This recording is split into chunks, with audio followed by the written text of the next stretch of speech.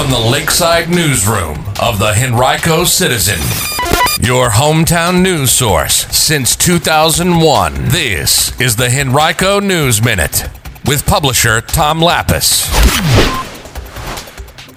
One Henrico couple struck it rich on New Year's Day, and a Henrico fire leaves 3 people without a home. We'll tell you about it in today's Henrico News Minute. It's Monday, January 16th, 2023. It's Martin Luther King Jr. Day, and today's News Minute is brought to you by the law firm of Barnes & Deal. And now for the news. Well, it was a great start to the new year for one Henrico couple who was among 5 winners of $1 million as part of a Virginia lottery game.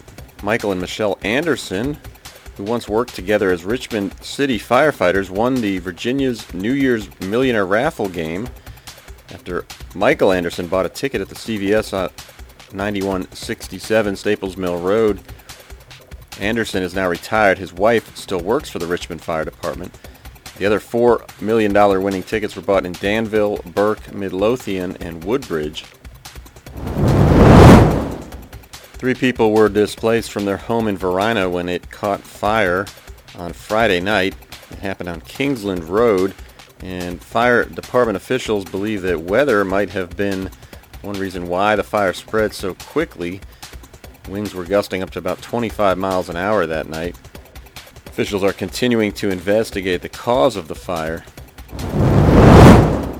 The families of high school seniors who are in good standing in school and who die during their senior years would be able to receive a diploma if a bill in the Virginia House of Delegates ultimately becomes law. Richmond Delegate Don Adams has proposed the bill, House Bill 1514. It would require the state's Board of Education to allow diplomas to be awarded in such unfortunate circumstances.